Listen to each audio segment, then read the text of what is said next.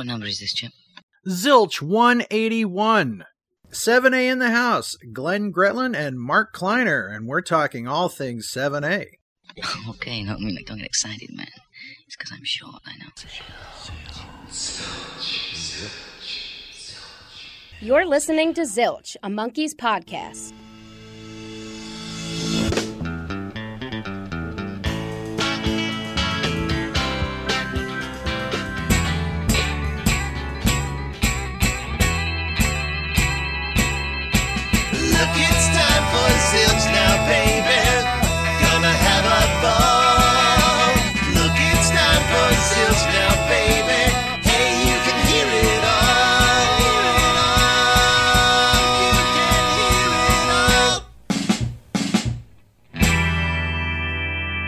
Welcome back to Zilch, your podcast full of Monkees and 7A. Gentlemen, welcome back to 7A. Hi, Ken. How are you? Welcome back to Zilch. Hi, Ken. Hi, Ken. How are you? I'm doing well. It is a busy, hectic time of year, and you know that more than anybody. You are putting out these releases so fast. You know, back in the spring, we said this is the summer of 7A, and to quote a Michael Nesmith album, and the hits just keep on coming, right? So, or paraphrase to be eloquent, but I've never been accused of that. We have some really cool stuff going on, and there's not one, not two, but a third thing that we're going to be talking about on this episode, and maybe even more.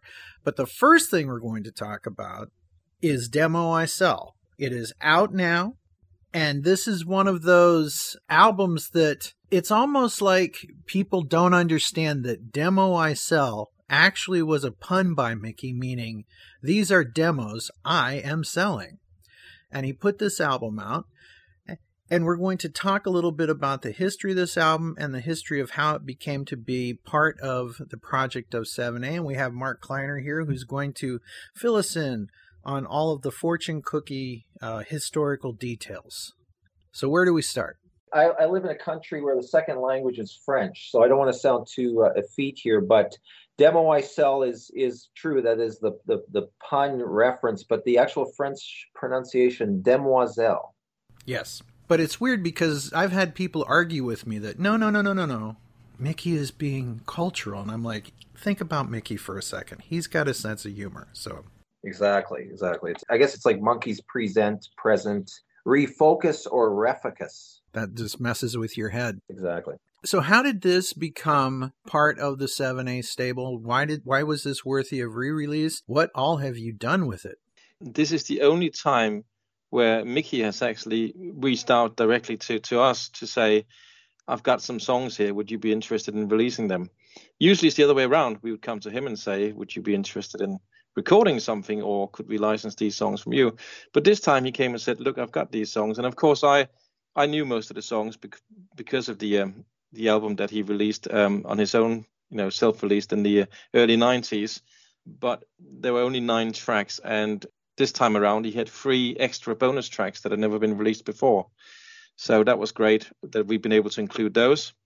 It's an album I always wanted to give a proper release because I thought it was it shows Mickey as a songwriter, and I think he's written or co-written nearly half of the album, and he never really gives himself a lot of credit as a songwriter, but I think it clearly shows if you listen to these songs what an amazing songwriter he is. And I just wanted to make sure that album came out and was available for everybody to hear. And it's been remastered, and it is. It sounds better than ever, honestly. Yes, I mean we were able to get the original masters, and did our very best to clean them up, and thankfully they were in fairly good state, so it wasn't that difficult. But yeah, I mean they sound better than ever, and the vinyl edition as well. If you get a chance to listen to that, it's just got this warm sound to it, which is really, really nice.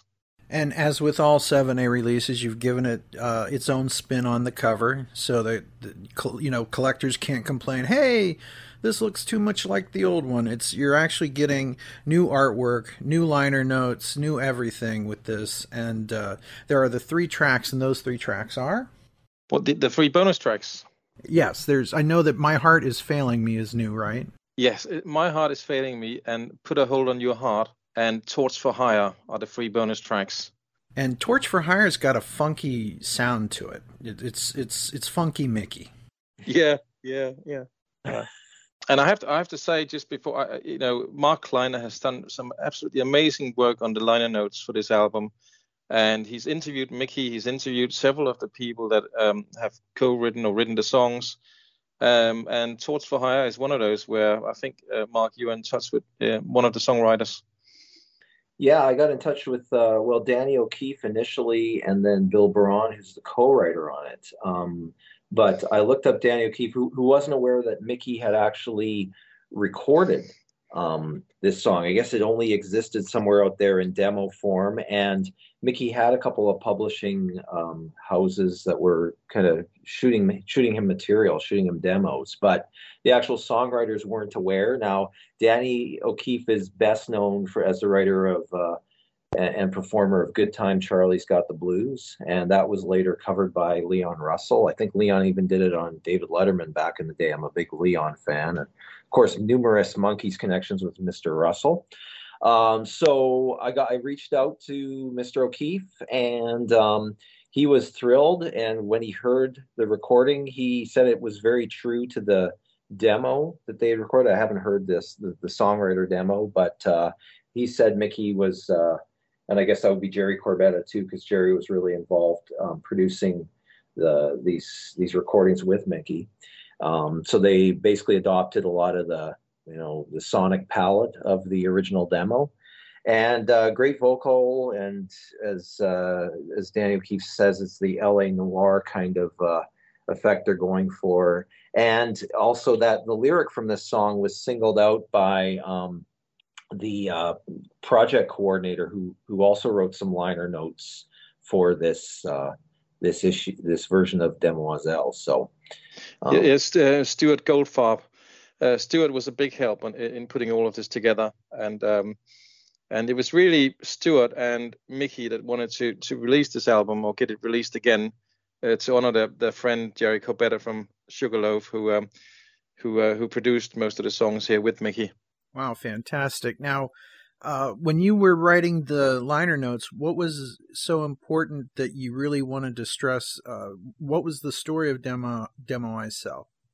Well, this is a really interesting and underreported period. And I think it's a little bit more recent than, say, the mid-'70s and the recent DJBH stuff and telling that story. I mean, but now I'm saying it's recent, but it's 30 years, right? And that's not recent at all, but I mean it still feels recent to me because I guess I was on the ground at the time, right? And this was a kind of a time of Mickey was coming out of the Monkees reunion, the 80s reunion that had blown up so huge and then had really kind of imploded. And he was quite open about, I mean, we this is a time of divorce and really personal difficulties that he really poured into his music. But he was doing a myriad of things. And he says about this period, he wasn't like going hard after a record deal.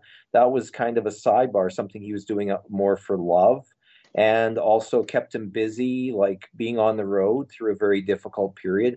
And a lot of his main focus career-wise was on getting some work as a director, film, television director, as he'd done in Britain. And that was really a difficult transition. So going from LA to Britain and establishing himself in a new career, he'd been able to do that quite quickly in the late 70s. I'm sure it had its challenges too, but trying to then bring his portfolio to LA where there's, I guess he was sort of, again, that typecasting as a Monkee wasn't working in his favor again as it hadn't in the early 70s.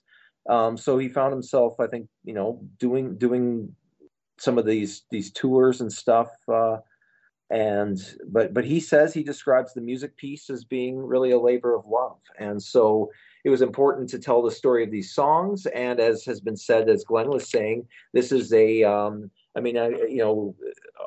whole, it's the majority of the tracks are written by Mickey. And which is really interesting because we're used to him having a song or two on albums and as a writer, if that.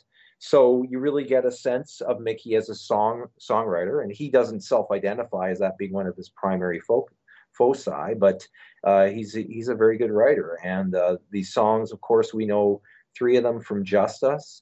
But I also got to say that the 3 bonus tracks, the Outside Writers, are really an excellent addition. I mean, he really gives wonderful vocal performances, and they're really interesting songs. There's a great synergy going on, I'd say, with the vocals, the songwriting, and the production. Yeah, I think, I mean, personally, I think that this period in Mickey's career is probably where his vocals were at their peak. I just think, for instance, My Heart Is Failing Me. When I heard that song, I just thought, wow, that's some of the best singing I've heard from him. I mean, this particular period in the early to mid 90s, his vocals were particularly strong, I think. I would agree, and one only has to look at the songwriting credits for Justice, and he seems like the most prolific writer in the band at that point, and again, it follows through on this album as well. It really was a strong period for him, and it's interesting that you say that he doesn't really identify himself as a writer, and I wonder if part of that is because, not to get into the shtick, but with all the people that they've had writing for them, I mean, we're talking about world-class writers, then you got people like Nesmith himself, right? So you can see why Mickey almost wants to step back a little bit. Maybe it's lowered expectations or something. He doesn't want to write a check that he can't deliver, but he definitely does deliver. He said several times that it doesn't come natural to him, songwriting, that he has to work quite hard on it.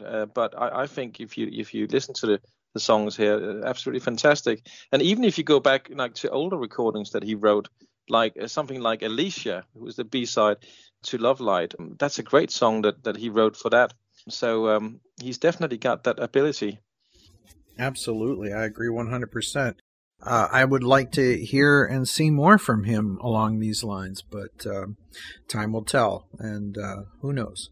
But I know that people are enjoying this release, and we've been playing it on the radio, and it's been doing gangbusters as far as discussion on the interwebs and all that, on the social medias and on Facebook. From a sales standpoint, how is it going? It's going well. I mean, the Deep Discount, which is the one of the places you can get it from, sold out of the first batch of CDs fairly quickly. There's now a second batch arriving. I wish they would order more to start with, but that's not down to us. We can't force them to buy any more than they want to. Right. So unfortunately, there's been this delay between the first and second shipment because it's coming from the UK. But Mickey has still got stock. You can buy it straight from Mickey, and you can get signed copies from MickeyDolans.com. And Deep Discount will have more stock soon. But I guess that's a sign of, I guess that's a positive thing, selling out. So don't worry, the second wave of the Mickey UK invasion of 7A is on its way. So if you've ordered, it is on its way. You can order it now. Recently, Mickey Dolenz was in England. And I know that you and Ian Lee got to sit down with Mickey and his wife. Yeah, it was just myself and Ian Lee and Mickey and his wife Donna and his colleague Jane. We all met up in a nice Italian restaurant in London. And he was here to do a Comic-Con. Yes. It was just a great opportunity to catch up and try and discuss possible future projects. Now, I want to talk to the young you right now. I want to go back in time to the guy who was watching the Monkees on TV. Let's take a look at your life right now and take you to that restaurant and take you to what you're doing with the Monkees. I know. It seems crazy. If you told an 11-year-old me that I'll be doing that, I wouldn't have believed you. But it's I'm just really happy to be able to do it and to release this great music, which I think it deserves. I mean, we've got Dolenz Jones Boys and Heart, which is long overdue, and I wonder if we hadn't released this, whether anybody ever would. I honestly don't think that it would have. I honestly think that had it not been for 7A, this stuff would just have never ported over to digital. This stuff never would have become vinyl. You know, I do not know of anyone else who would pick this up. I feel, and this is me saying this. This is Ken Mills saying this. I don't think that there's interest on the Warner Rhino side if it doesn't have the Monkees logo on it. Do you know what I'm saying? And I think that sadly there are just some people that see things like that. But because 7A is by the fans for the fans, and that's nothing against anybody else or anything, but it really does make it possible that certain avenues that may not have been explored are able to be gone after. Yes, and it just feels like, I mean, obviously as a fan myself, these are the albums that I want to buy myself, and they were not available, so I want to make them available, and that's kind of the thought behind it, and that's how 7A started. We wanted to buy Mickey's MGM singles, but they weren't available. So let's make them available. But obviously that was a massive task, but we managed to do it. Managed to work out, and it is still working out. And so we want to encourage people to get Demo I Sell. Is there anything that you feel that we should address before we move on to the next topic? Well, I don't know, Mark, have you got anything else to say about Demo I Sell? I mean, you spoke to Mickey about it. And, yeah, it's a very little known not many people know a lot about Mickey from this particular period. Well, no, and I mean, it was really interesting him talking about writing, doing some of the drum tracks and doing some writing on the tour bus, you know, like going to his bunk and working on, you know, drum tracks and that. And I did include a lot of that in the liner notes. I'm really grateful. Had several people help, including Robert Zapata, who's the drummer for Cannibal and the Headhunters. He joined the group in 1969. So that was a few years after the initial Cannibal wave, but he's been like, I think, the longest serving and suffering Cannibal or Headhunter on record. And he was just wonderful. He shared stories of Mickey kind of, you know, bonding with the band, you know, on the tour, and them, you know, traveling on this bus all together. And it's super cool. So there's a couple items from Robert's archives that are included, at least in the CD, and I think there may be one in the vinyl as well, but for sure in the CD. And so I do want to give him a shout out, because he was a real help. And it was just really cool that this was, you know, the first extended solo Mickey Dolenz, you know, North American tour was that 30 Years of Rock and Roll, and that's his connection with Jerry Corbetta, and that's what leads to Stuart Goldfarb. I mean, that working together that made these recordings happen. So there's a lot there. I tried to share as much as possible in the liner notes about little stories and anecdotes. I think even by my standards, I get too tangential if I tried to bring more in right at the moment, because I'm thinking more than some of the other, you know, Polo Pony stuff and all that. But you know, it was a really Mickey had a lot going on, a lot of different worlds, and the music was top drawer. So I do encourage people to pick this up and enjoy it, and get requesting that those singles as they come out on your local radio station. Yes. I'm just so pleased, Mark, that you managed to get to talk to Mickey about these recordings and to put it all in the liner notes, because there was a lot of stuff that I didn't know, and I'm sure most other people wouldn't know about this period of his career. And it's something that he hasn't spoken about very often. So it's certainly great to finally be able to sort of more or less close that chapter and, you know, be able to know the full story about these recordings. So, folks, get this expanded reissue of Demo I Sell. You can get it on vinyl, and it's red vinyl currently, right? You can get that in red vinyl, right? That's right. It's a gatefold sleeve on red vinyl. And the CD comes with a 32-page booklet with extensive liner notes and previously unseen pictures. And I noticed that you said in the press release for it, I had to giggle just a little bit as an absurd, weird Monkees fan. It said, this Demo I Sell has been more than 2 years in the making. We wanted to ensure that we could do the album justice. But you didn't say justice, but in my head, that's what was there. So It is true, and if we had released it 2 years ago, we probably wouldn't have had Mark's excellent liner notes. That's the thing. It's taken a long time for Mark as well, just to be able to pin Mickey down and get the interview and get to interview everybody else. And so actually, the longer that has passed has actually made it that much better. Right. It's definitely been worth the wait, and it is great to have it in our collections, in our hands, and in our ears. So fantastic. Now, up next, we're going to talk about a Manchester boy, his mom's pride and joy. That's right. Davy Jones, the one, the only. Let's talk about 7A's new release upcoming, I think, in October.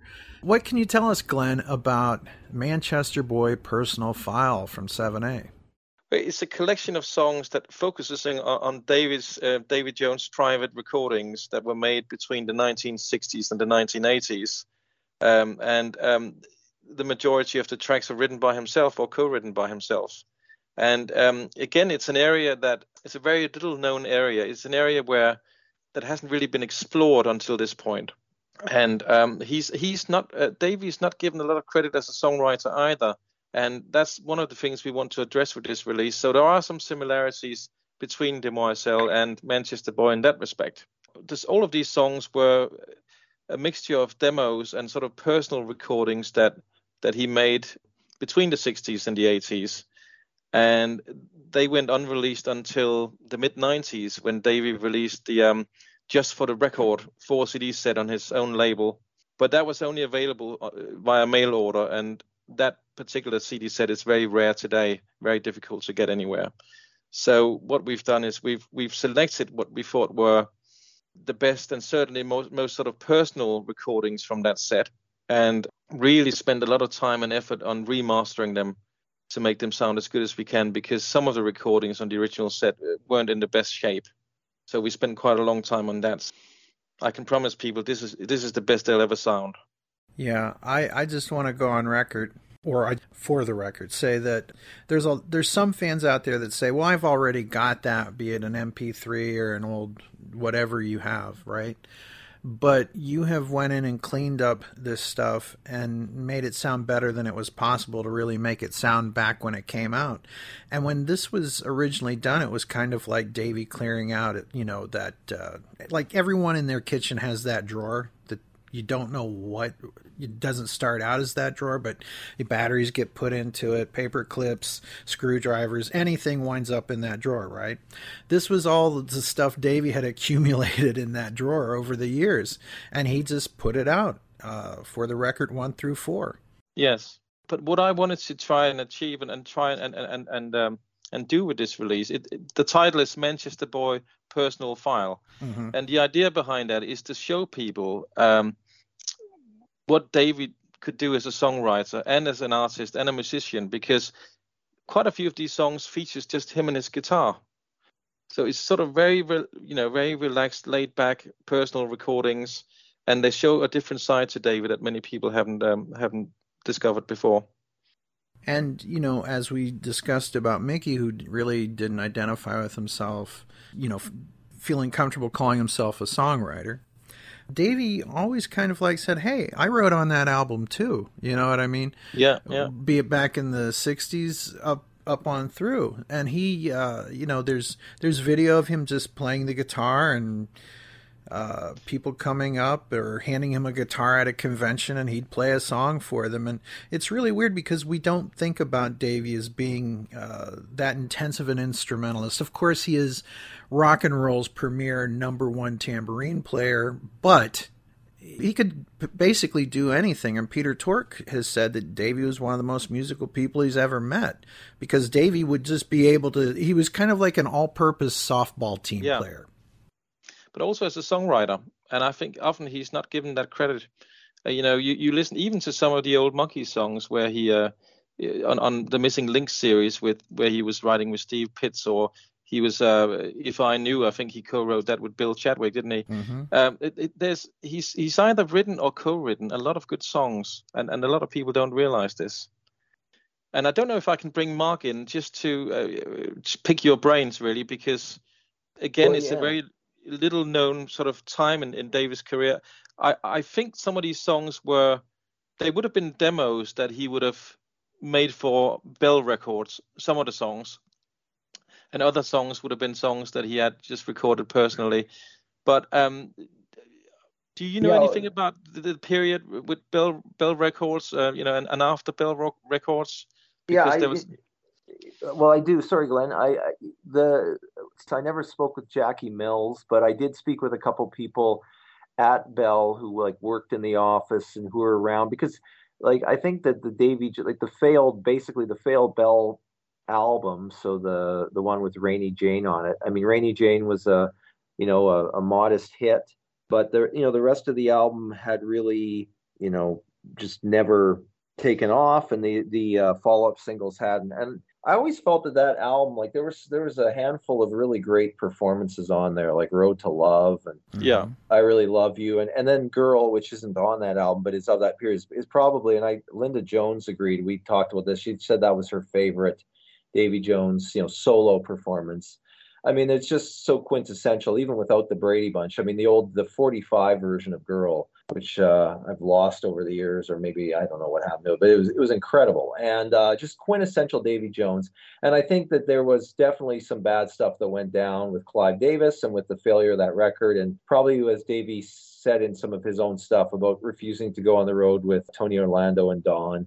What seems to have happened is, as Rainy Jane's going up the charts, at some point the backing just gets pulled and it drops like a stone. I mean, that's all I can figure historically what seems to have happened there.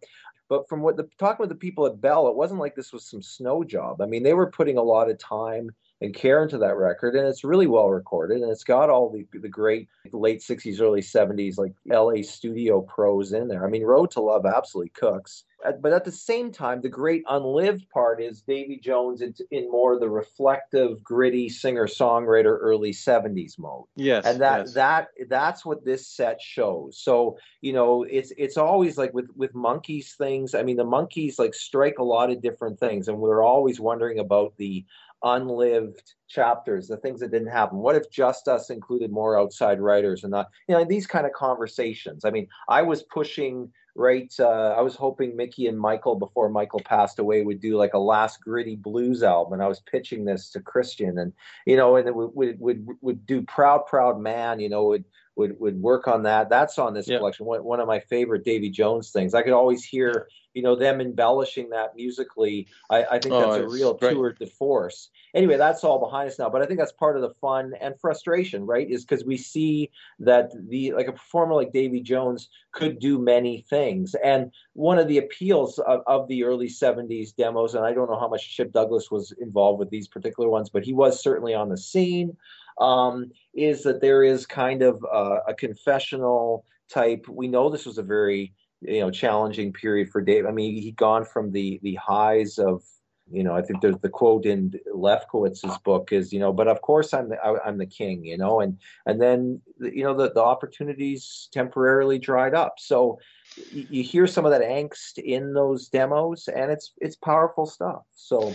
Well, I should add that for this particular compilation, Joe Alterio wrote the liner notes, and he kind of mentioned some of the stuff you're just talking about, where Davy has just come from doing Changes, the Monkees' last album, Changes at that point, and then he goes to Bell Records, and he's trying to show kind of a more mature side of himself. And as far as I can tell, he submitted a couple of demos like Man We Was Lonely and King Lonely the Blue as possible tracks to Bell, and they rejected them.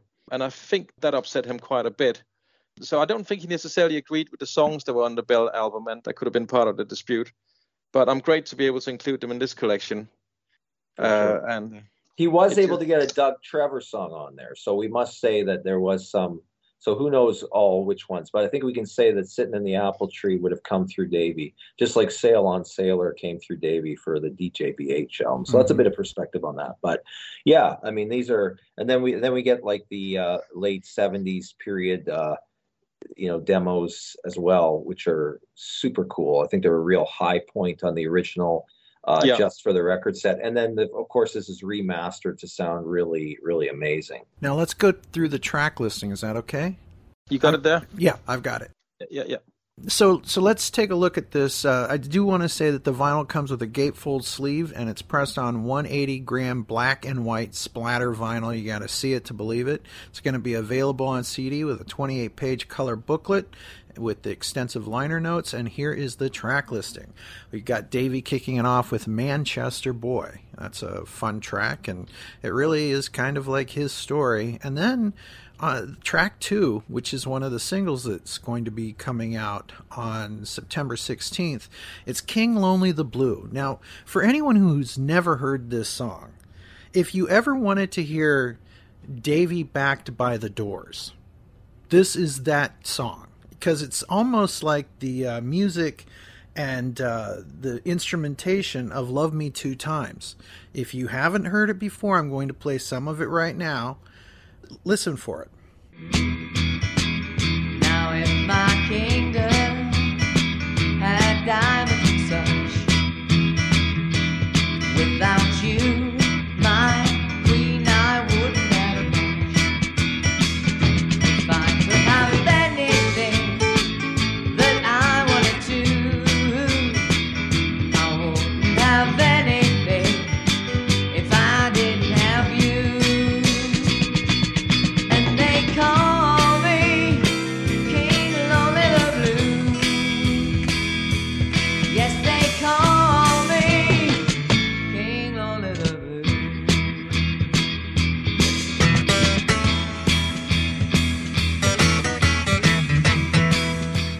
And if you listen, you can hear some of that vibe and instrumentation, and it's a blast to think of Davy Jones singing for the Doors at some point. That just blows me away. So, and it's weird because there's that picture of Davy where he posed like Jim Morrison. Do you guys know what I'm talking about? Yep. With the black and white, and this should be the single art for that, but who knows? Anyway, you've got it all figured out. And then we've got track 3, Man We Was Lonely, which is so fantastic. There's always this thing within the Monkees fandom that there's certain people that don't like anything about the Beatles brought into the Monkees world. But you know who brings the Beatles into the Monkees world all the time? The Monkees. And here is Davy Jones covering Paul McCartney.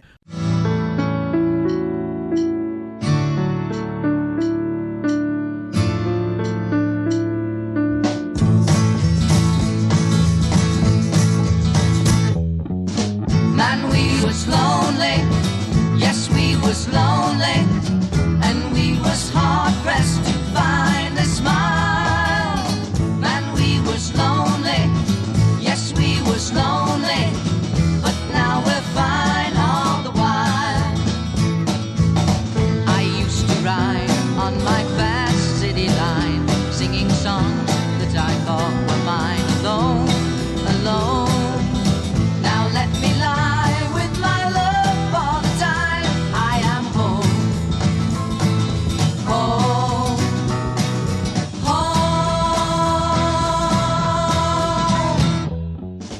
You can almost see Davy busking this, you know what I mean? It's just so wonderful. Then we've got a mellow song, If I Knew, very pensive, very thought-provoking. Then we've got Nina Simone's Feeling Good, Dragonfly.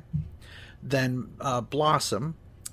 Then I Saw an Angel Die, Was It a Dream? And I'm trying to remember who covered that, or where he's covering that from. That was Bobby Gentry, the country singer. Yes, Bobby Gentry. I knew it. Then we got James Taylor, Fire and Rain. You know, if he was trying to do the singer-songwriter thing, this is the best attempt to do it. And some of these songs, if you heard them on, just for the record, sound like he just set a tape player down and hit record. Yeah. And somebody might have been walking through the room, you know, and then sometimes that's part of the charm, which we'll get to in a song coming up. But Fire and Rain is just, it's amazing to think of that Davy Jones that we never really got to see, you know what I'm saying? Just him playing that guitar, doing that thing.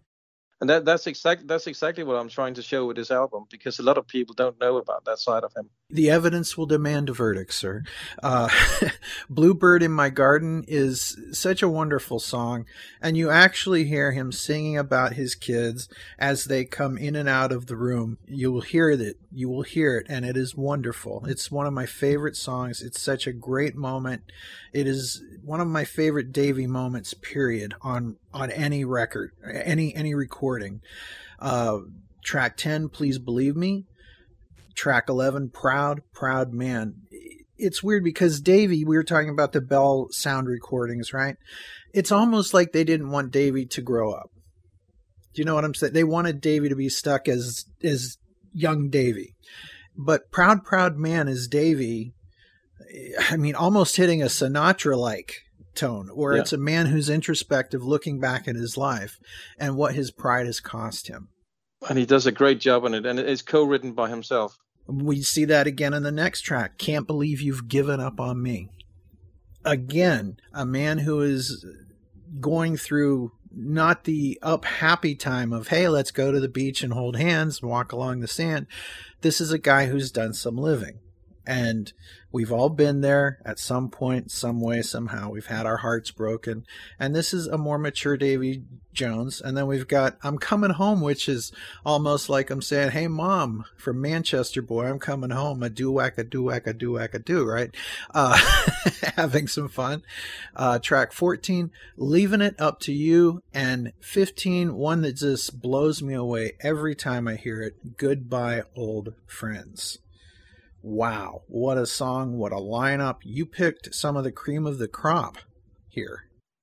I was just trying to show that particular side of his songwriting, and I think his vocals are in absolute top form on all the songs, and I'm really pleased that his estate wanted to work with us on this, because they could see the idea behind it, and wanted to get that out to people as well. And these recordings haven't been available since the mid-90s, when they're on that very rare box set, and they really deserve to be out there. So who designed the cover? Well, it's a picture. It's a Henry Diltz picture. Mm-hmm. It's got the Union Jack behind him, and our designer, Tim Johnson, designed all of the rest of the artwork. Tim has done most of our covers. I think he does an amazing job. He does, for sure. And I like how that red swatch is going down the side and almost looks like an Obi strip, but it's not. It's part of the artwork. And it's a really nice package from what I can tell. And that is going to be released on October 14th and available on CD and 180 gram splatter vinyl.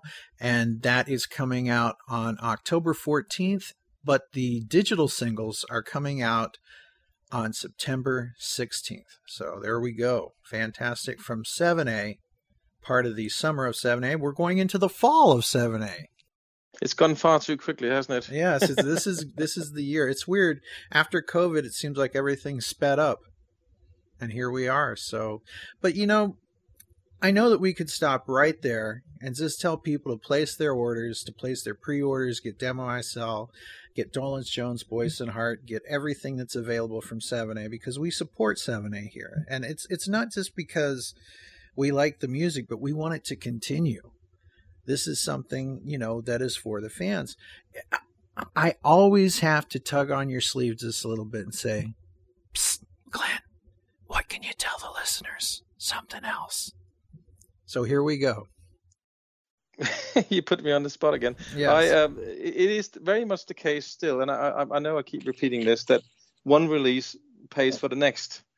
So we're very sort of relying on fans to help buy these albums and support us, because they will create the possibility of more Monkees related stuff.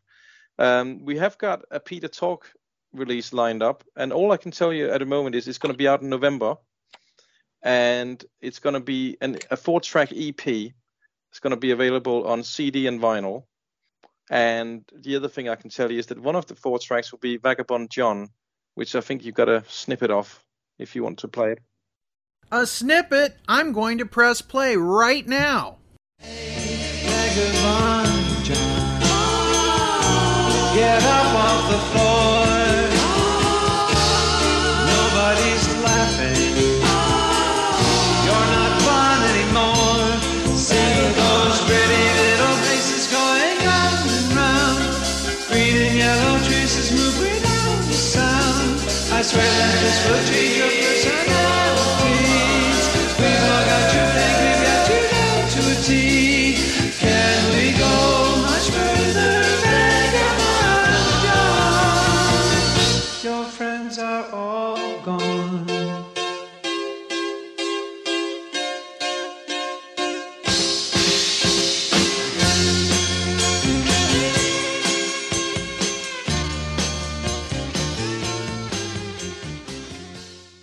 And that was a bit of Vagabond John from the one, the only Peter Tork. Well, Glenn, I'm going to read from the press release, if that's okay, about this. You got it there? Yeah, I've got it. Yeah. 7A Records are proud to present This Stuff Never Gets Old, a brand new limited edition EP featuring 4 previously unreleased Peter Tork recordings. The EP will be released on CD and on pale blue vinyl on November 17th. The CD is limited to 500 copies and the vinyl is limited to 800. You can pre-order those right now from the usual places. Someone said on Facebook, I'd like to hear what this sounds like before I order it. With only 500 copies or 800 copies of the CD and the vinyl respectively, you better snap this up while you can. Yeah. It also says This Stuff Never Gets Old was originally submitted for inclusion on the Monkees' 2016 Good Times album, but producer Adam Schlesinger chose not to include it on the album.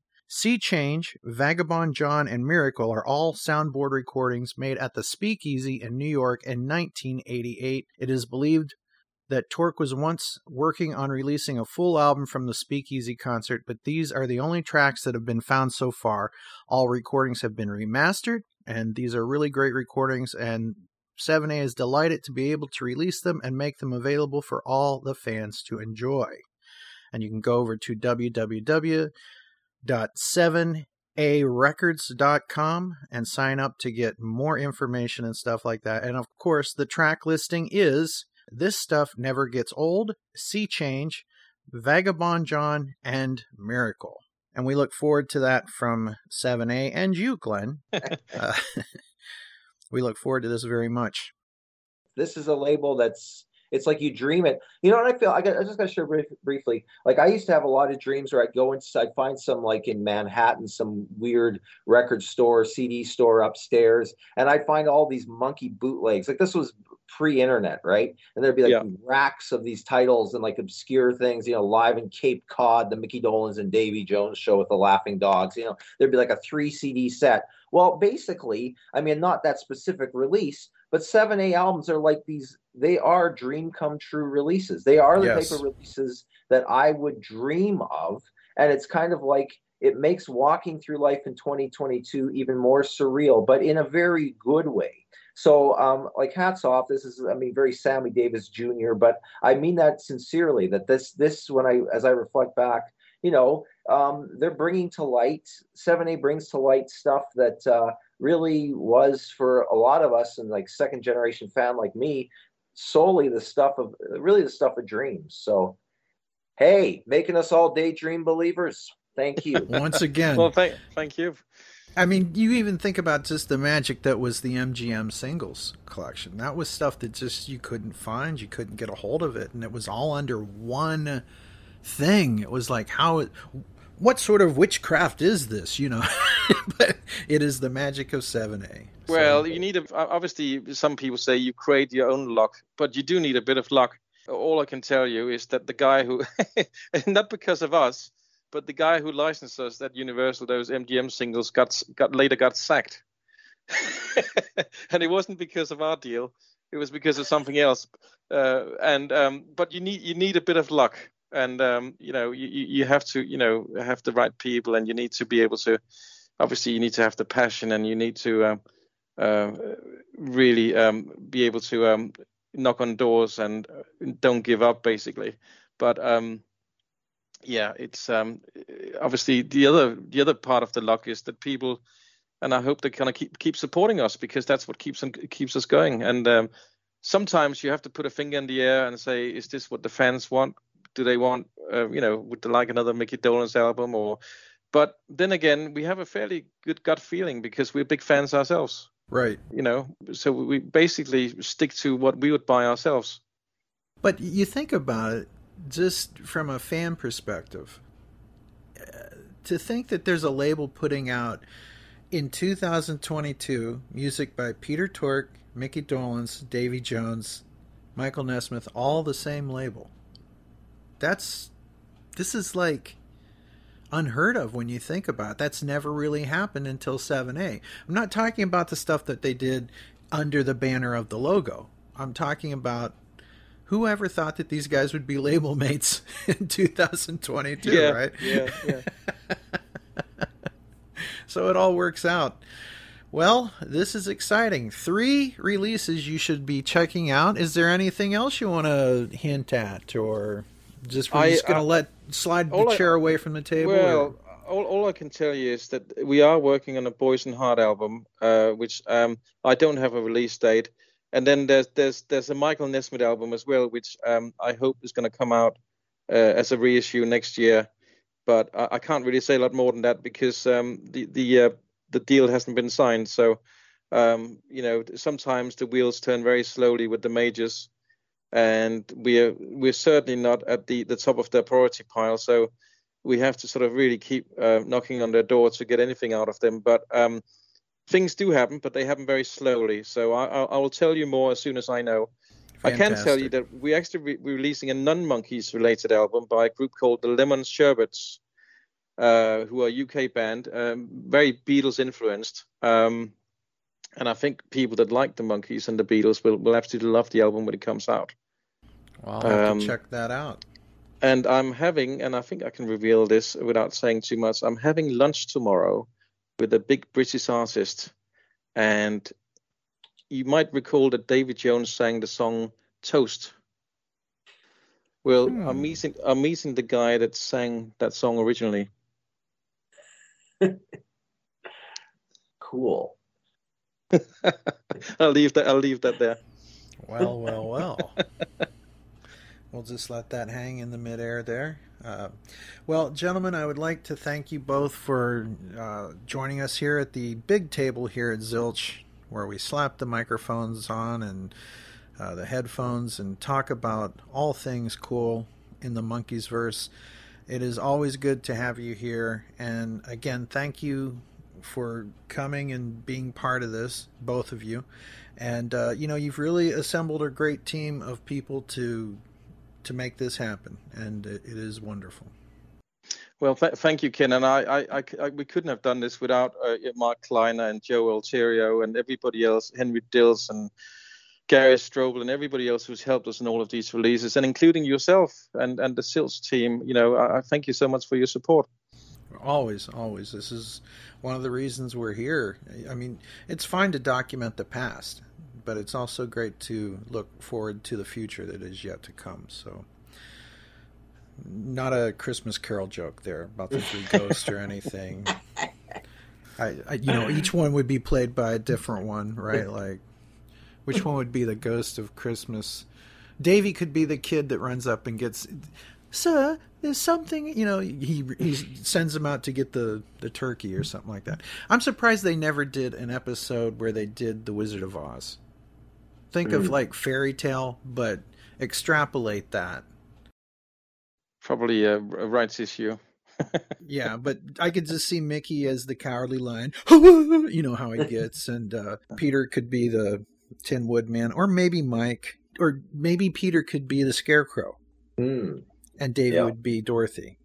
Since we kind of saw him cosplaying that in the TV show. So yeah, totally Dorothy. Yeah, there you go. Totally Dorothy. All right. Well, we're going to hop on out of here. We'll be back soon on Zilch with even more coolness from the Monkees universe. And catch me on Monkey Mania Radio, and you will hear music from the fine folks at 7A there as well. Thank you, Mark Kleiner. Thank you, Glenn Gretlin. We'll see you all on the next episode of Zilch. Say, see ya, guys. 1, 2, 3. See ya. See ya, guys. There you go.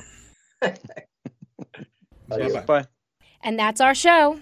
Zilch is an online nonprofit Monkees audio fanzine made by fans for fans. Any samples of music or interviews heard remain property of their owners. We are not related to the Monkees or any of their members past or present. We are not affiliated with Rhino or Ray Burke. If you hear anything you like from the band, go on Amazon or iTunes and buy it. If you enjoyed the show, like us on Facebook and rate us on iTunes. Thank you for listening. Until next time, I'm your announcer, Chelsea Epstein, saying always take some time to monkey around.